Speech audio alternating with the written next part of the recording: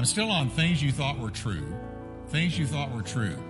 And I want to deal, before I end this series, I want to deal with something that has heavily impacted our society, our culture, and has caused what we would call a culture war. There's a culture war over it. Is it true? Is it not true? Is it moral? Is it not moral? Is it right? Is it wrong? Is it valid or is it invalid? Is it biblical or is it not? And that is transgenderism. You are what you say you are. Is that true? Don't answer. Now, when I deal with something like this, I really appreciate, I would not want anybody who is struggling with this to feel like they were in any way being looked down on or disparaged or judged or whatever. So if I say something right on that you really witness to, just remain like this, because I don't want anybody to feel ganged up on or anything like that. See, what matters to me is truth. The truth of the Bible, truth of the Word of God, because our society is being pummeled with this message. You've dealt with it. And if you think you haven't dealt with it, I don't know what planet you're living on, but you have dealt with it, at least in your mind. You've dealt with it. Is this true? Is it valid? What does God say about this? You may very well know somebody who deals with this. Somebody who is confused about their gender, somebody who is in cross-dressing, somebody who has gone transsexual. Let me tell you something. We, as a church, have dealt with it. We've already had people come in who are living that life. And I met them. And more are coming. And I hope you know that. We're not in a bubble here, right? And I want anybody that's in that lifestyle that is dealing with this, I want you to know you're welcome to come and sit and listen to the Word of God any old time. You're welcome. But I do think, amen, but when it comes with me, when I'm dealing with an issue that is I'm being told something is true, something is valid, then I'm going to immediately, you know me, I'm going to immediately go to the Word of God. What does it say? What does it say? Because that's my pillar of truth. That's my ultimate truth. If the Word of God agrees with it or doesn't agree with it, that's all I want to know. Okay? And the Word of God will also tell me how to respond to it. So tonight we're going to deal with, is it true that you are what you say you are? Can you be anything you say you want to be or that you believe that you are? Is that true? Is that valid? And what about transgender? What about the whole issue? Some of you even dealt with it at work. I know there are corporations that have told employees, you must address a transgender person by their preferred pronouns, not their pronouns by birth. And if you don't, you are fired. So are we dealing with it? Yes, we're dealing with it. It's everywhere. So what does the Bible say? We're going to see that tonight. We're going to look at it. Father, thank you for your word tonight. Thank you that your word is truth, as Jesus himself said, thy word is truth. Now, Lord, we want to not only know what the truth is, but we want to know how to respond to people who are caught up in this. How do we respond as people of God, as born-again Christians who are to reflect Christ? How do we respond to it? How do we deal with it? So, Lord, I just pray that tonight we'll have a rich time in your word, and we'll go out of here enlightened and ready to deal with this issue that is knocking on the door of every home and every church and every business in this nation. In Jesus' name, amen. Turn to your neighbor and say, I'm glad he's doing that and not me.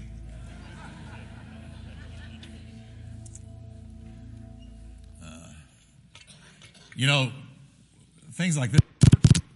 Whoops. Did I lose it? Okay. The church has to deal with things like this because if we don't learn the truth, then we're going to be told something else by another source. Our teenagers need to hear this. We all need to understand what we're dealing with this whole transgender movement that has come on like gangbusters. Really, when you think about it, in the last 5 years, as far as really strong. So we're going to look at the topic of transgenderism and the belief that you are what you say you are. Is it true that you are what you say you are? Is it true that whatever you identify as, that's what you legitimately are? Is that true? Well, I want to start by reading again out of Genesis 1, 26 to 27, because that's where we were last time when I was talking about, did Jesus say anything about gay marriage? And he did. And so we're going to read the same verses regarding this issue because, this so matters. So we're going to go back to the beginning, to the dawn of time. And God creating man and woman. What did he say? It says in Genesis 1:26, God said, let us, that's plural, that's talking about the Godhead, Father, Son, and Holy Ghost, let us make man in our image, according to our likeness.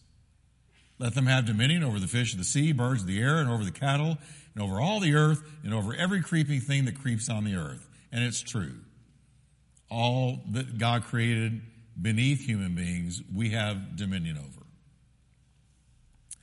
Verse 27, so God, now track this carefully, God created who? Man. In his image. Now, can I be clear? That's not telling us that God looks like a man. I heard a very, very popular, well-known preacher say that God was around 6'2". No. And his image has nothing to do with a physical appearance because Jesus said God is a spirit. So he doesn't look like a man at all. He's a spirit. So what does it mean? It means we carry the characteristics of God. We can rationalize, we can think, we can deduce. We have feelings. We have compassion. We have a heart. We have a sense of right and wrong. It's talking about the character attributes of God. Now, even though we're fallen, we still carry them. Though they are warped and skewed, we still carry them. But God doesn't look like a man, and he ain't 6'2". Okay. Look what it says. In the image of God, he created him. Masculine. Him. Male and female, he created them. Now, the transgender issue is not new to the human race. It's always been around. It is fairly new to the church. I've been pastoring a long time. I didn't have to deal with this 30 years ago.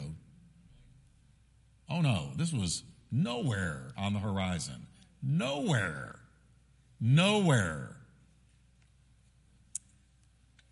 There have always been people who struggle with gender identity. They've always been around.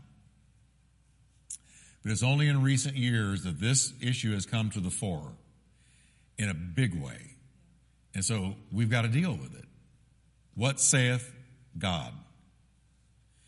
Now, since this is a struggle that real people deal with and they suffer over, and it also essentially contradicts what the Bible teaches about men and women, sex and gender, then we can't ignore it as the church. If the church can't speak to cultural issues, what good is it?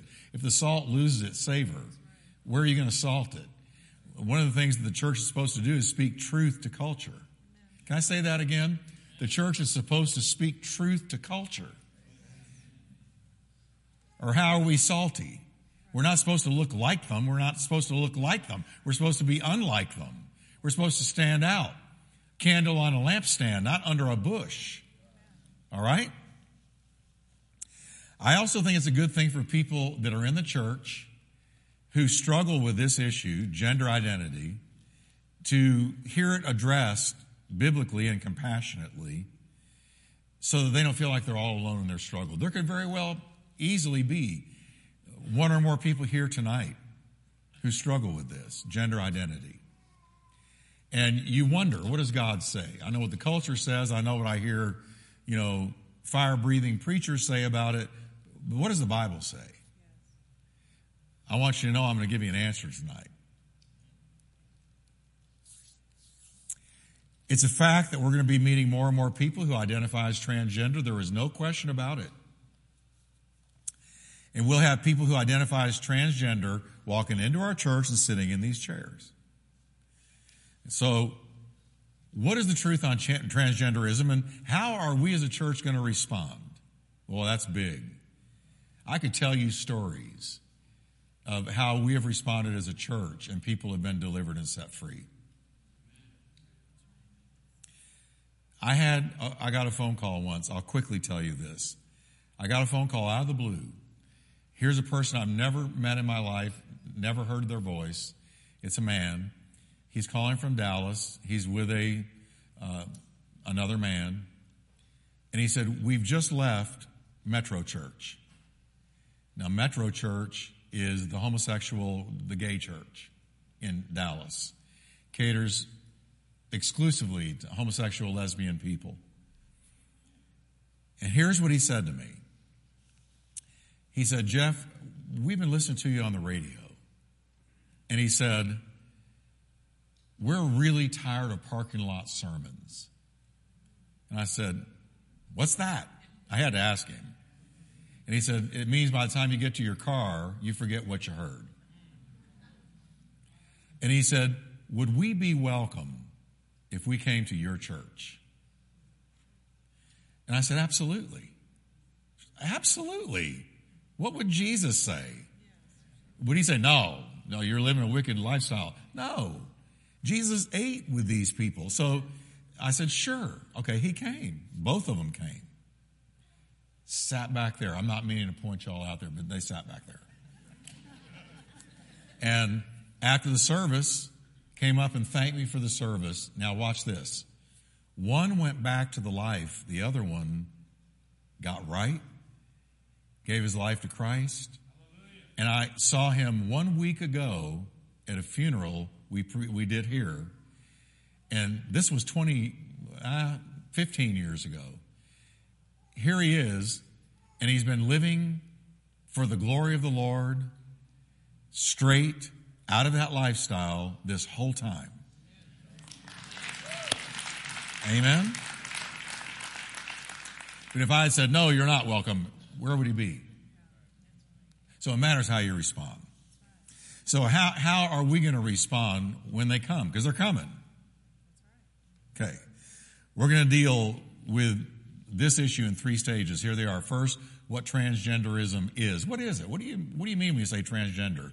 Then we're going to look at what the Bible says, and then finally we're going to look at how we should respond. So let me deal with these 3 things. 1, let's understand transgenderism. What are the terms? There's a lot of terms involved with this topic, but I'm going to focus on the major ones. And I'm going to start with gender and sex, okay? Although we often use these terms interchangeably, here's what sex means. Technically, sex refers to your bodily, biological makeup,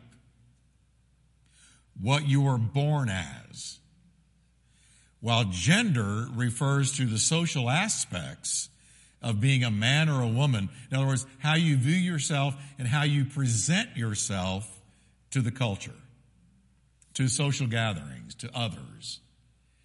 So sex is, what am I born to be? Gender is, how do I view myself and how do I present myself? Are you with me? So, again, male and female correspond to your sex or your biological makeup. The doctor looks when you come out of the womb, and he announces, it's a boy or it's a girl. It's not rocket science. Okay?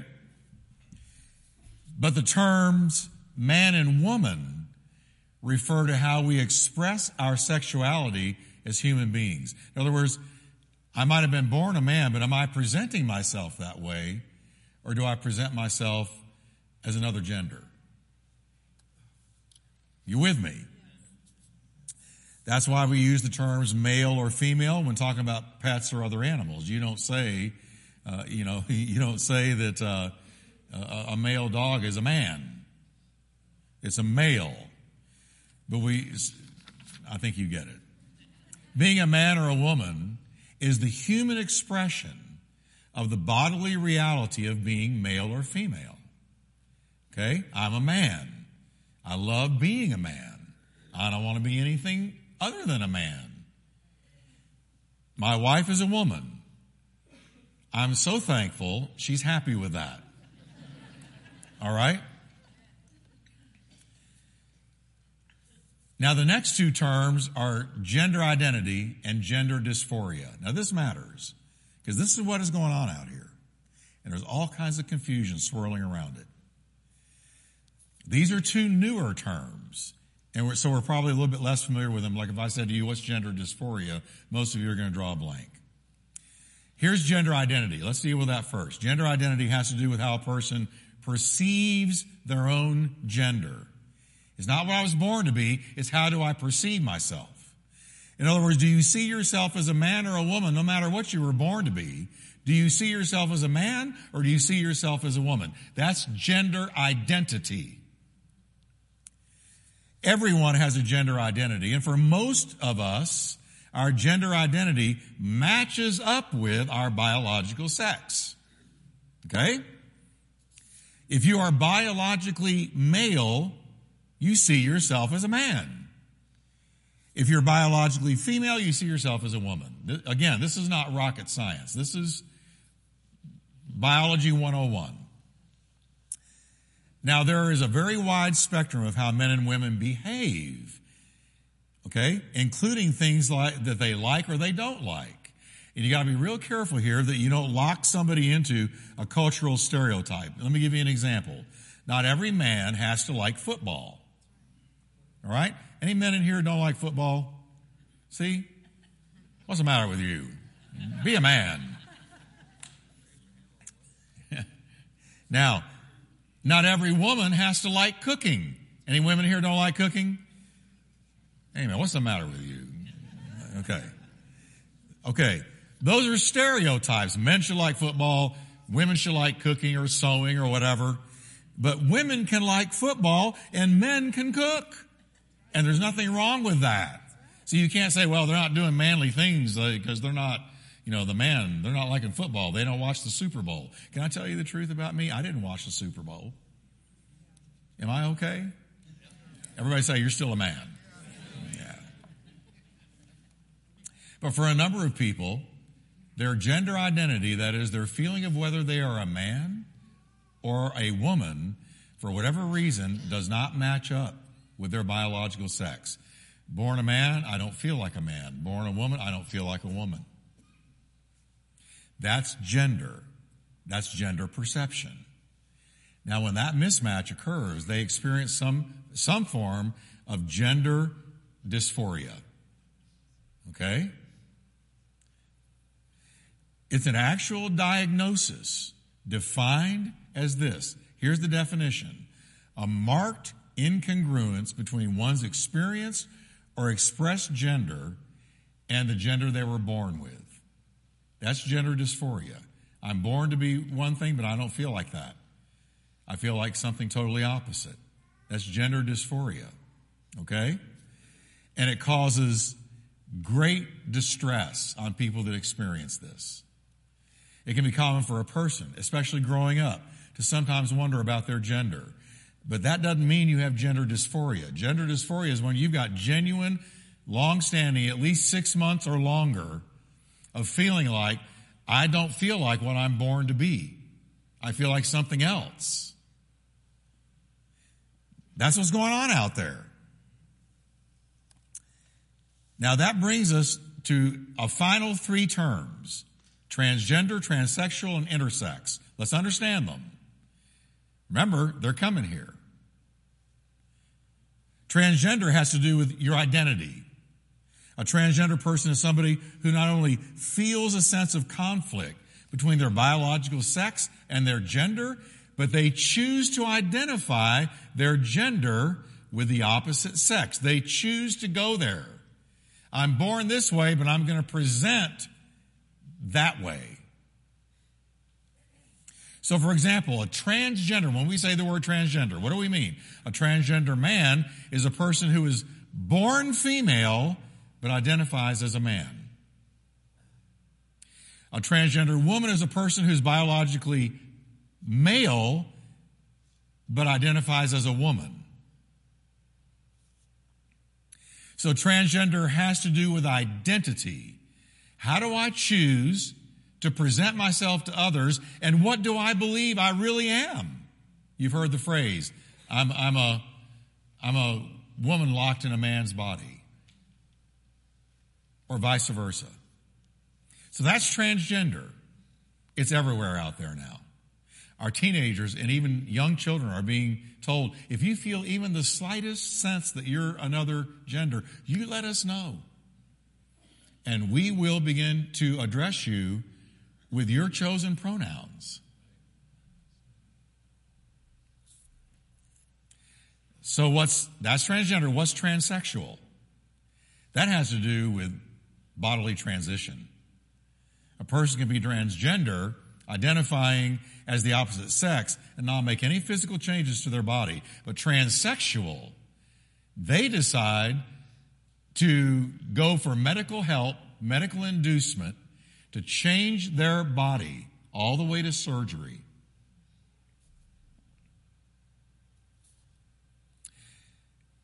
And to be changed from one sex to another. It's being done to little children by doctors that took the Hippocratic Oath. This is the point of no return. There's no going back. So how they're doing this to 7, 8, and 9-year-old, you tell me. To me, it's criminal.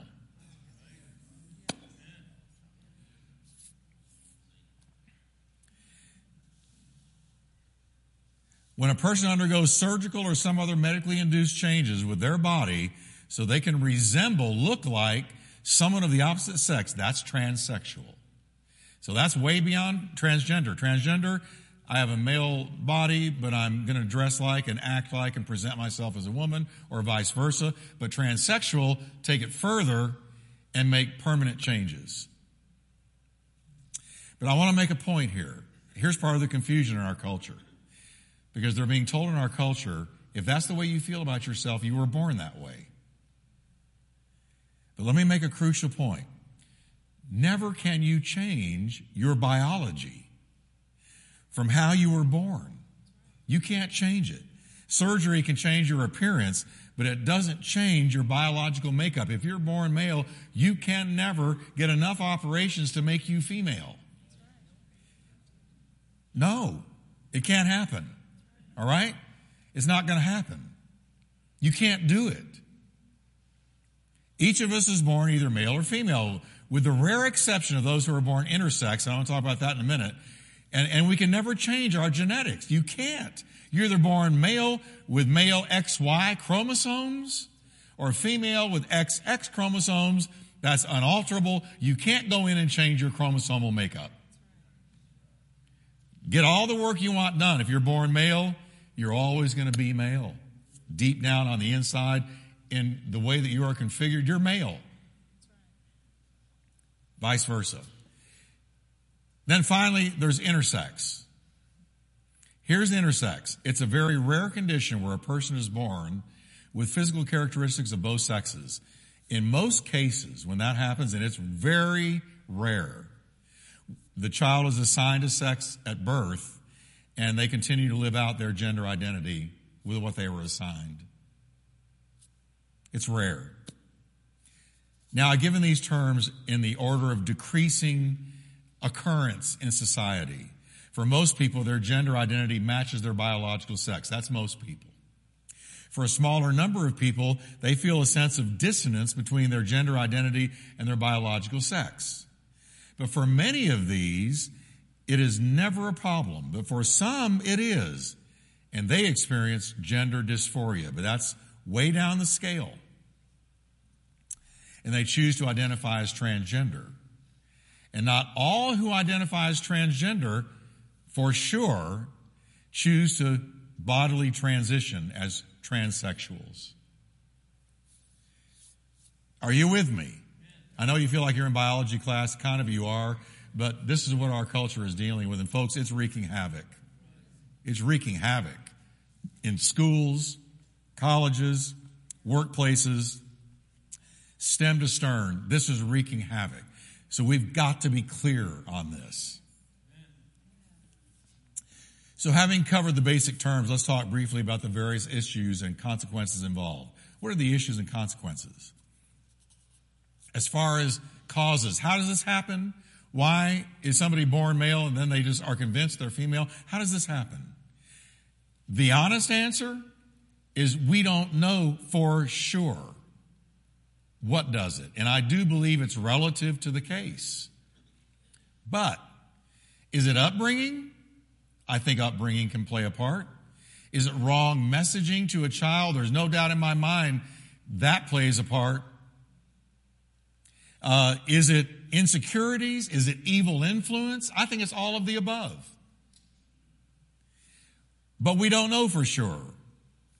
What we do know is that the God who made everybody, one of two sexes and genders, is not the author of confusion. Can I say that again? The God who made everybody, one of two sexes and genders, one of two. There's not 70, there's not 100, there's two. And you got one of the two.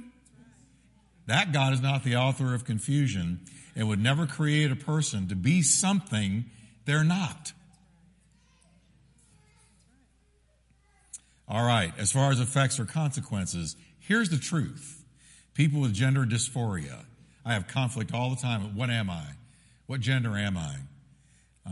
They're at much greater risk for suicide, depression, and anxiety disorders. And that's why they need the church to love them.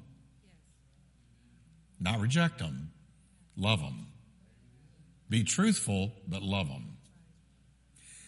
It's true even for those who choose bodily transition. Listen to this. Ryan T. Anderson wrote a report on this. He says, these problems, suicidal depression, anxiety disorders, all of that, these problems do not seem to be alleviated much by sex reassignment procedures. In other words, going the whole 9 yards and getting your body changed does not relieve you of the depression and the confusion and the anxiety disorders.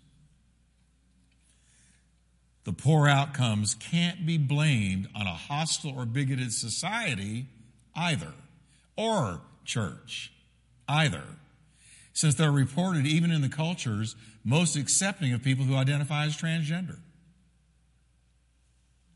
So if people who are struggling with these issues have these negative outcomes in their lives, as Christians who care for people and who love our neighbors as we love ourselves, that should be important to us, right? I mean, we all had all kinds of weird hang-ups when we came to Christ, right? Am I alone? How many of you looked sterling? You had a great life before you came to Christ. You were just this side of perfect, right? We all had our stuff, right? We all have our baggage. We all have our wounds, and we all have our brokenness, right? And somebody loved us, and that ultimately Christ loved us. And thank God he loved me. Thank God he loved you. Because if he hadn't loved me and hadn't loved you, we wouldn't be here tonight.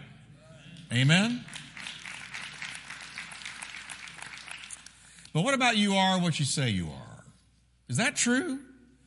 You know, it wasn't too long ago when you filled out your Facebook profile. It wasn't too long ago. Some of you can remember. Facebook would ask you for your gender. Facebook gave you two choices, male or female. Can you believe that? Used to, Facebook gave you two choices. What was wrong with Zuckerberg? He gave you two choices, male or female. Then they created another category called other, where you could choose, get this, from 70 different options. 70. Let me give you a few. Bigender, transgender, androgynous, transsexual. And you can go through a list of 70. And you know what? None of them are valid. but two. Boy, girl, male, female. Anything else you're making up. It's not real. You can feel a certain way, but it's not scientifically possible or real. It's real to you, but if I was in that struggling with it, I would want somebody to tell me, hey, I know you're struggling with this, but the good news is it's not real. That is, it's not a real condition from which you have no deliverance. To add to the confusion with Facebook, the options kept changing and the numbers kept growing, so they eventually changed it to male, female, or custom. Under custom, you can write down anything you want. You got a custom design gender option. Custom design it. Think about that, would you, with me for a minute? A custom design gender. So just sit down and figure one up. Take the 70 or the 100 and mix and match and see if you can come up with a new one. There's a new one all the time. But ladies and gentlemen, and I say this in love, that's not God. God is not the author of confusion, and if anything is confusing, can you imagine sitting a little 12-year-old down or a 10-year-old and say, okay, here's your 100 options. Pick a gender. What do you most feel like? My goodness. Interestingly, there's a video on YouTube with millions of views. Millions. Where a white male interviewer who is 5 feet 9 inches in height goes around interviewing people on a college campus. Well, there is a great place to go these days. First, he asked them how they would respond if he told them he was a woman. Now remember, he's 5'9", a white male. What would you think if I told you, he's got a microphone, he's asking them, what would you think if I told you I was a woman? Most of them on college campuses reply, sure, whatever you want is great with me. Then he asked them, what if I told you I was Chinese? Once again, they say, sure, if you feel like you're Chinese, that's great. You be Chinese. Is that, I'm sorry, C-R-A-Z-Y? Is that detached from reality? Yes. But sure, if you say you're Chinese, that's what you are. Then he says to them, what if I told you I was 6'5"? Here he's 5'9", looking at him. What if I told you I was 6'5"? At this point, some of them say, nah. And he asks them, why not? They reply, because you're not 6'5". You're just not. Really? Have we touched down in reality now? Earth to whoever. Oh, yeah. No, you're not 6'5". But he responds, well, so can I be a Chinese woman? So I can be a Chinese woman, but I can't be a 6'5" Chinese woman. And they respond, yes, that's right. What gave them the authority to pick and choose? You can be Chinese if you want to, and I'll go with you on that, but you can't be 6'5" in Chinese. Where do they get the line of demarcation? Because they're looking at what is impossible. If you're 5'9", it is impossible in reality for you to be 6'5". The point is, if I'm born male, it is impossible for me to be female.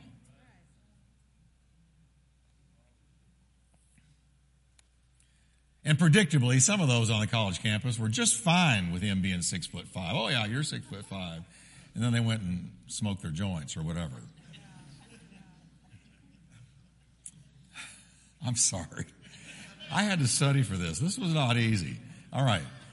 Because I go, what has happened to our ability to rationally think? Okay. It wasn't too long ago that a person insisting they were something they weren't, Napoleon, some kind of animal, a superhero, I'm Superman, thought I'd let you know. They would have been taken directly to an institution for help. Yet our culture genuinely is not only validating people who say they're something they're not, but celebrating it, but even further, threatening those who won't celebrate it with consequences that are negative. losing your job, losing your school, losing whatever, if you don't agree with something that simply can't be true. So here's the thing. Who gets to decide who you are? Well, we know who gets to decide who we are. Let's turn to the Bible. What does the Bible say? There's 4 things in God's Word we need to see. First, let me do them quickly. God created us male and female. So God gets to tell us who we are. Can I just tell you again? God gets to tell us who we are. And you know what? I want God telling me who I am. How many of you have ever needed God to tell you who you are? Right? He defines us. That's the first thing Jesus did with people. He calls Peter and Andrew to leave their fishing career and follow him. And he made this promise. Follow me and I'll make you to become fishers of men. So he started defining them right off the bat. Jesus did. He told them who they were. Hitherto you have caught fish, now you're going to catch men. That's who you are. What does the Bible tell us? You are a chosen generation. Royal priesthood, holy nation, called out people. You are. Jesus, you're the light of the world. You are. You're the salt of the earth. You are. He defines us. So I want God to define me because he made me. Right? Yeah. So God can tell us who we are. God said, let us make man in our image. And in the image of God, he created them. Male and female, he created them. As we noted last time, the terms male and female, catch this carefully. They're not ambiguous. They're not open to change or redefining. In the Hebrew language, the word for female is isha. Isha. And the term for male is ish. Isha being taken from male, taken from the man. Ish and isha, they are distinctly sex and gender specific. And there are only 2. He created them male and female and 70 others. No. Male and female. God can tell you who you are. And if I'm wanting to get delivered from that lifestyle and I need help, first thing I want to know is how does God define me? Because he made me. And how he defines me is what I want to be. Furthermore, he created the Ish and Isha to be together in marriage. Moses further writes that this is why a man. What's the why? He made them male and female. So, why do you do it? This is why. That a man would leave his father and mother and be united to his wife, and they become one flesh. Now, if you're single, hang on. Your life's not over yet. The final chapter is not written, but I'm just telling you the original blueprint. Why did he make male and female? This is why. Our Lord Jesus thoroughly validated Moses' words by quoting them in Matthew 19:4 and 6. He said, in a nutshell, haven't you read that at the beginning the Creator made them male and female, Ish and Isha? And God said that what he created was good. Everybody say, it is good. You need to look in the mirror and say, it is good. So the Bible's crystal clear about this. We're created male and female. And let me go a little further here and get into a little more trouble while I'm already getting in trouble. This is why the Old Testament forbids cross-dressing. Did you know that? We read in Deuteronomy, quote, a woman must not wear men's clothing, nor a man wear women's clothing. For the Lord your God detests anyone who does this. Deuteronomy 22:5. Why would he say that? Because what you were born with is a calling. If you're a male, you're called of God to be a male. And so you're to live out that calling. If you're born a woman, you're called by God to be a woman. Because you are fearfully and wonderfully made. And God made you in your mother's womb. The Bible is very clear in the Psalms. He fashioned you and made you.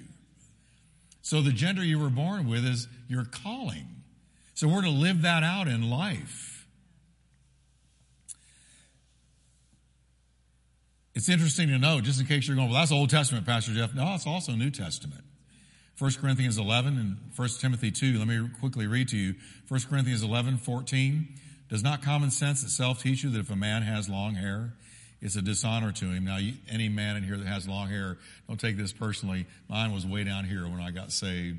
And when I first started teaching the Bible, it was way down here. He's making a point, so stay with the principle. But if a woman has long hair, it's her ornament and glory, for her long hair is given to her as a covering. What's he saying? He's making a clear distinction between the genders and how they should present themselves in society according to their given sex. He's essentially saying, if you're a woman, be a woman. If you're a man, be a man. All the men say, oof, oof. And all you women say, that's so sweet. Say, I received my calling. And you men, I received my calling. 1 Timothy 2, he says, I want women to be modest in their appearance. They should wear. Now, he's dealing with how you dress. They should wear decent and appropriate clothing and not draw attention to themselves by the way they fix their hair or by wearing gold or pearls or expensive clothes. For women who claim to be devoted to God should make themselves attractive by the good things they do.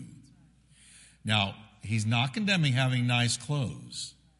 He's saying the clothes don't make the woman. Character does. Amen, amen, amen. There's nothing more attractive than an attractive woman who dresses classy but not trashy. Boy, amen, hallelujah. Okay. The way some of you guys dress sometimes, I need to talk to you about the way you go to Walmart and all of that. I've seen people walking around Walmart. Did you just crawl out of bed? What are you doing here? You're still in your... Okay. So the New Testament addresses these things too. You're a woman, be a woman. You're a man, be a man. So Jesus affirmed also, it's interesting that some people are born intersex with dual or ambiguous sex organs. In Matthew 19:11-12, Jesus talks about eunuchs and says, some are eunuchs because they were born that way. They were what? Okay, that's intersex. It's rare, but it happens. Others were made that way by men, and others have renounced marriage because of the kingdom of heaven. People were very familiar with eunuchs in Jesus' day. The Romans called those who were born with sexual ambiguity eunuchs by nature. The Jews called them eunuchs of the sun, since they were discovered to be eunuchs at the moment the sun shone upon them. That's what they called them. Jesus called them eunuchs who were born that way. Now, I know what you're thinking, and I'm going to close with this, and I'm going to have to pick up and finish the rest of it next time. But you might be wondering, Jeff, why? How can this be? Since God created everything good, why is there all this confusion? Why is there all of this? Why some people born that way, that is intersex? Why all this? And I'm going to give you the answer, then I'm going to close. Because everything, my dear beloved church, was distorted by the fall. Everything. We read in Romans 8:20-21, for the creation was subjected. What was subjected to futility and frustration? The creation. The whole thing. Not by its own choice, but by the will of the one who subjected it, in hope that the creation itself will one day be liberated from its bondage to decay and brought into the glorious freedom of the children of God. So when you and I get raptured and Jesus wraps this whole thing up, nature itself is going to be delivered.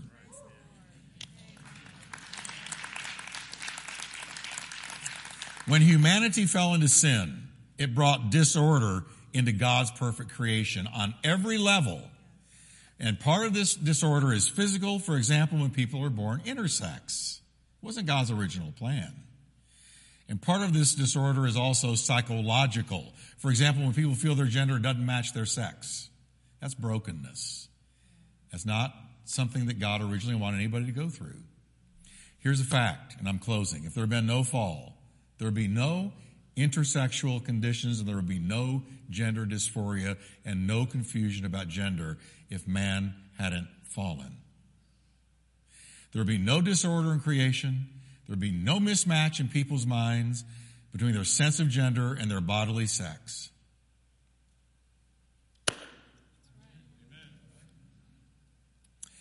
The good news is one day he's going to restore everything. I'm going to read this verse and we'll stand. But I think I'll take a couple of questions. So if you got a question for me, I have a feeling I'm going to get some. Feel free to ask them. Get ready, all right? Here's what we read. The whole creation has been groaning. Romans 8:22. The whole creation has been groaning as in the pains of childbirth right up to the present time.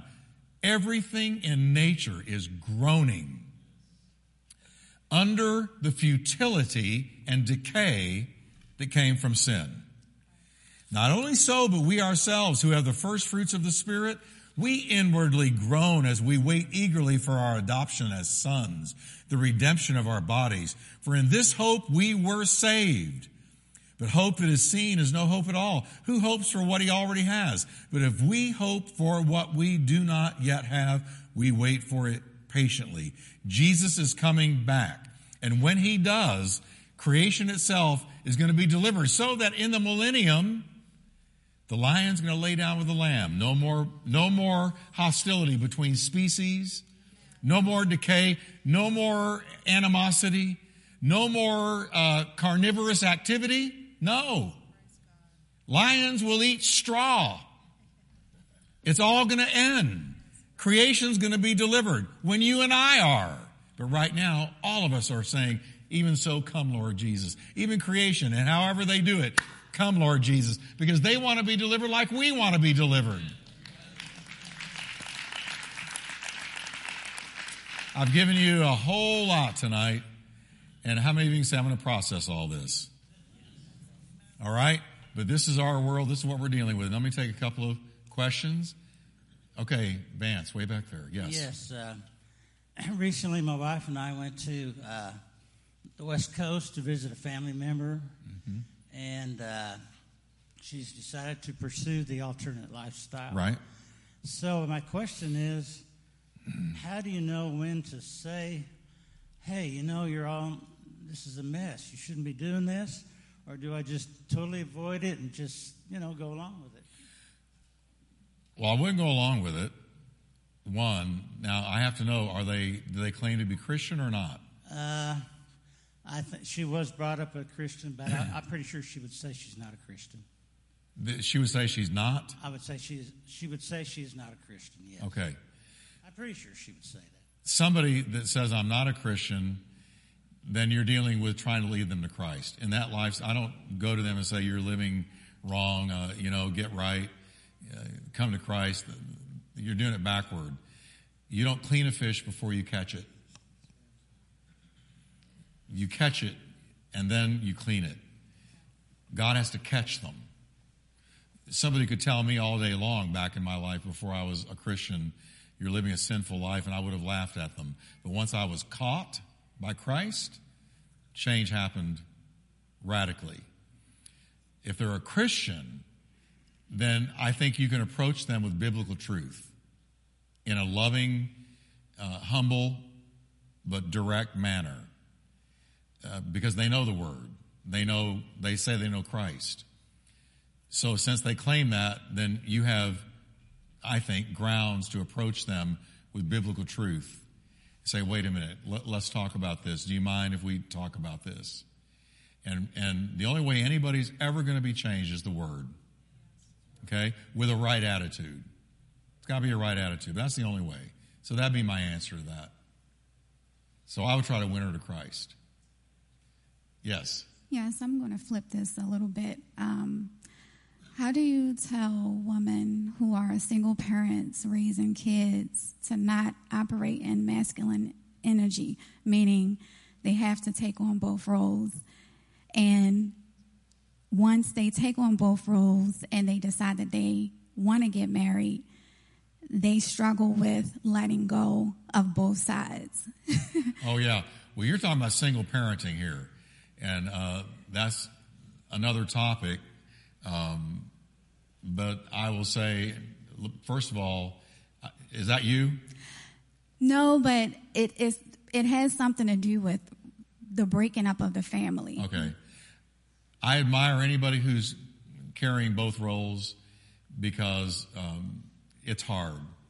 And they have my prayer and my admiration. But the scriptures will tell anybody who says they're a Christian. Again, I'm assuming they're a Christian. Mm-hmm. If they say they are, the scriptures are clear that if they marry, their role changes.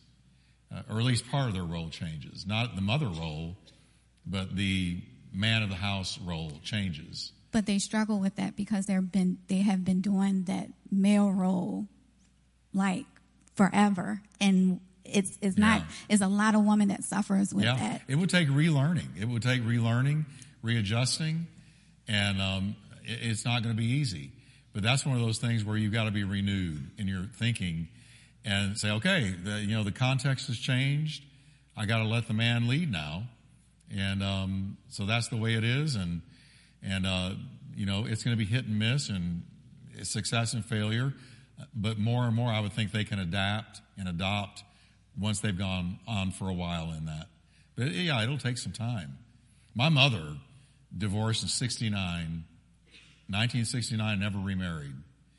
And I said, why didn't you ever remarry? She said, because I'd kill him or he'd probably kill me.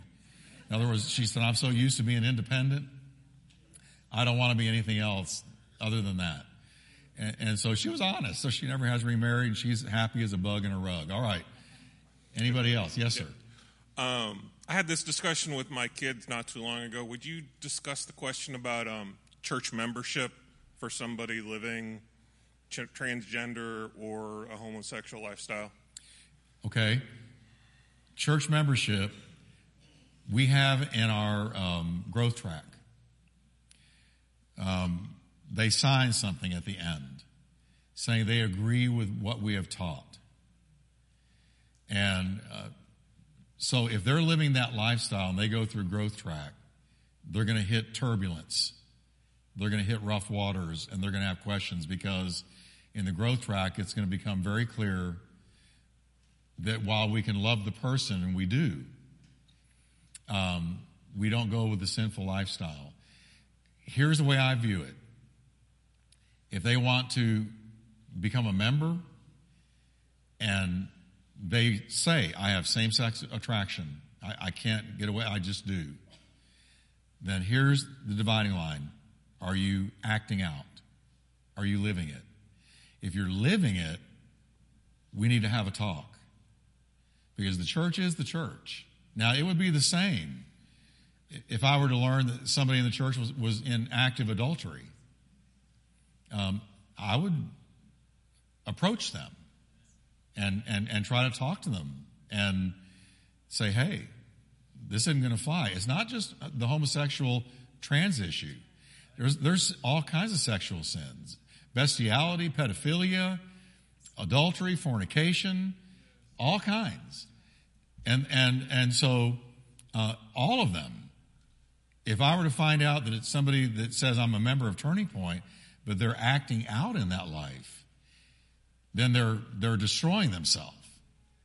So as a caring, responsible shepherd, I'm either going to have myself or one of our elders deal with it and try to bring them to a place of repentance. But if they say I'm not acting out, like the man who I saw last week, who I haven't seen in years, he's not married. He's never married. But he's lived a dedicated celibate life, dedicated to Christ, like a single person. A single person deals with all kinds of sexual attraction and urges, and, one preacher said the urge to merge. I mean, it's just, they deal with it. Especially young, the chromosomes and the hormones are raging. But what does God call them to do? You walk pure. You live pure before God. You dedicate your life to God because fornication is forbidden. Flee it like you're in terror of it. That's what it says. I didn't say it. He said it. Okay? Now, if we find out that a young person is living in active fornication, I know Jonathan, he's going to sit him down and say, hey, we need to talk about this. This is ruining, this is hurting you. Because the Bible is very clear. They sin against their own body. So to help them, not condemn them, but to help them, we're going to address it. So somebody wanted to be a church member, and they come to me and they say, hey, this teaching, I don't know if I can go with it. And I say, well, if you can't go with it, then you can't sign the growth track and become a member. But if you tell me I'm living celibate like a single person would or anyone else that's not married, I'm living celibate, then okay. And that's my line in the sand. And I think that's God's line in the sand. No. If it was a sin to be tempted, none of us could come into this sanctuary. Right? We'd all be in big trouble. So, all right, is there one more? Any more? All right, let's stand up together, everybody. Thank you for your patience. How many of you are glad we went into this, even though it was... Okay? I know. Let's lift our hands to the Lord and just thank God. Lord, we just thank you. Help us to love those who are caught up in this particular snare, struggle, battle. And help us, Lord, to walk in love, but also to walk in truth in a solid balance. And we pray that, Lord, you'll have mercy on those that maybe are even in our own church struggling with this. Help them. Thank you for planting us on solid ground. Thank you for your truth, Lord. Your word is miracle soap. Thank you for washing us and cleansing us by the word tonight. We bless you and we thank you in Jesus' name.